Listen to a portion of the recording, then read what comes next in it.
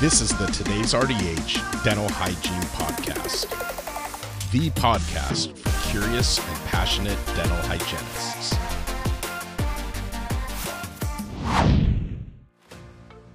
Kara RDH here, and I want to thank Listerine for sponsoring this podcast audio article.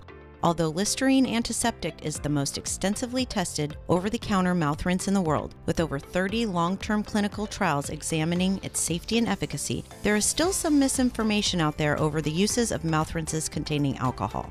To help understand the safety of alcohol-containing mouth rinses, in case any patients ask you about it, head on over to rdh.tv/Listerine Safety.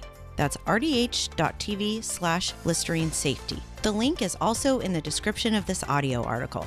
And please note, although a sponsor of this audio article, Listerine and Johnson & Johnson Consumer Inc. had no input into or control over the content being presented in this podcast. Now let's get to the audio article.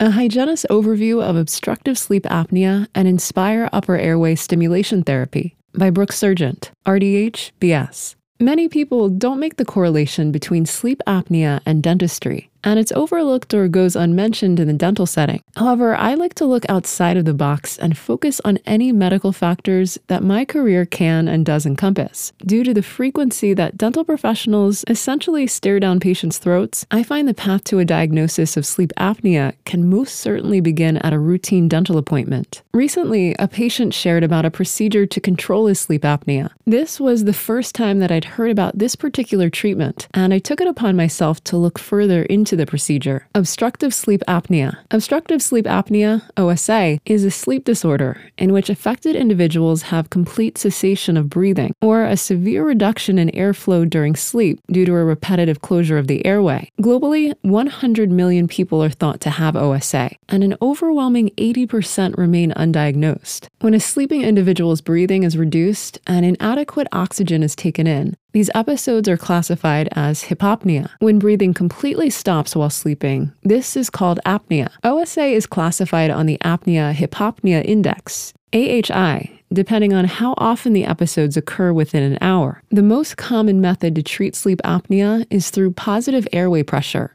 PAP treatment. The most common and considered standard of care of PAP methods are continuous airway pressure, CPAP, and bilateral positive airway pressure, BiPAP. These sleep apnea machines are worn over the airway while sleeping to help increase oxygen levels. Another method to treat sleep apnea is oral appliances similar to mouth guards. These appliances are called mandibular advancement devices. These devices are available through a dental provider and help to advance the mandible and open the bite for airflow during sleep. Those with OSA who find it hard to comply with a PAP machine may consider this as an alternative treatment. Patients diagnosed with obstructive sleep apnea should be given relevant information explaining the various types of treatments available. Research reveals that when patients are afforded the opportunity to decide which treatment they prefer, their adherence to therapy is higher. Upper airway stimulation. In May 2014, the FDA approved a treatment for OSA called Inspire upper airway stimulation, UAS therapy. The genioglottal muscle is a determining factor in upper airway obstruction, and UAS therapy stimulates the hypoglossal nerve to activate this muscle. The Stimulation of Sleep Apnea Reduction STAR study conducted on hypoglossal nerve stimulation was pivotal in proving that this stimulation could help aid those with OSA. The STAR study was conducted on 126 individuals who struggled to initiate or maintain the CPAP therapy. Results indicated that the stimulator was associated with a 68% reduction in the Apnea-Hypopnea Index, AHI, from 29.3 events an hour to 9 events an hour at 12 months. The study went on to show that participants had improvements in daytime sleepiness and functional outcomes of sleep. Qualifications for UAS therapy include at least 18 years of age, moderate to severe OSA, difficulty accepting or adhering to a CPAP, body mass index, BMI, below 33 kilograms per meter squared, no significant comorbidities such as neuromuscular disease, hypoglossal nerve palsy, severe cardiopulmonary disease, or active psychiatric disease, no pronounced upper airway anatomic abnormalities, anterior-posterior predominant retropalatal collapse on drug-induced sleep endoscopy, UAS therapy. The screening process requires a drug-induced sleep endoscopy. During the procedure, the opening and closing of the airway are examined. If a patient is a good candidate for UAS therapy, small incisions under the chin, below the collarbone, and the side of the chest below the ribs are made to place the pacemaker-like device into the upper chest cavity with a nerve stimulator extending to the hypoglossal nerve. The implanted system consists of 3 fully implanted components, including a small generator, a breathing sensor lead, and a stimulation lead. 4 weeks post-surgery, the device will be activated and followed by a post-operative sleep study to ensure that the device is correctly providing proper stimulation. A patient controls their device with a wireless remote that turns it on before sleep and off after awakening. Patients will still be required to return for annual checkups with their providers. Implant-related complications can include bruising and tingling of the tongue that are usually temporary and resolve within weeks. Transient tongue weakness and soreness may occur as well. With acclimation, device programming, or both, tongue soreness improves over time. Serious complications are rare, and they occur in less than 1% of patients. Dental patients with an Inspire UAS system. The Inspire system implant manual's physician instructions to the patient include inform personal physicians, consulting physicians, or dentists that they have an implanted stimulation system. Patients should be instructed by their physician to carry their Inspire medical system's ID card at all times. The implantable pulse generator, IPG, is designed to ensure immunity from most common sources of electromagnetic disturbance. In most cases, turning off the electromagnetic disturbance source or moving away from the electromagnetic disturbance source will return the IPG to normal operation. However, the manual states that extremely strong sources of electromagnetic disturbance could interfere with normal IPG operation, causing the IPG to reset and requiring the IPG to be reconfigured. Examples of strong sources include defibrillation, for example, AED for cardiac arrest, and radiation therapy for cancer treatment. To reduce the possibility of electromagnetic interference, patients are recommended to use therapy only while asleep. Regarding dentistry, the Inspire System Implant Manual explains that exposure to diagnostic radiographs should not affect the IPG or leads. As with any implantable electrical device, if any questions arise regarding dental care treatment modifications or contraindications, dental professionals should reach out to the patient's physician for guidance, and any physician guidance should be documented in the patient's chart. Assisting with diagnosis. Making it a routine habit to evaluate patients for sleep apnea will help dental professionals provide valuable information to their patients. While dental professionals cannot diagnose sleep apnea, they can help initiate the diagnosis with a doctor who can. A 2-minute questionnaire developed by the University of Toronto called the Stop Bang can help determine if a patient is at risk. Dental-related risk factors that dental professionals can physically assess include jaw structure, size of the neck, enlarged tonsils or tongue, gastroesophageal reflux, deviated septum, and obstructive breathing when placed in the supine position in the dental chair. Having these conversations with patients is important to help improve their quality of life. Many patients have a personal relationship with their dental professionals and will value and appreciate their professional opinion. While we are well aware of how much we're part of the mouth-body connection, providing this type of screening and evaluation will help validate our worth to our patients. Before you leave, check out the Today's RDH Self-Study CE courses. All courses are peer-reviewed and non-sponsored to focus solely on pure education. You can find out more by visiting dentalce.todaysrdh.com.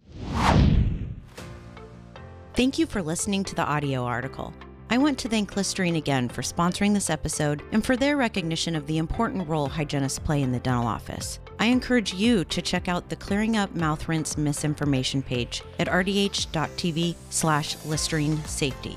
It is a great resource to help understand the safety of alcohol-containing mouth rinses if a patient ever brings it up with you. That's rdh.tv/Listerine Safety. The link is also in the description.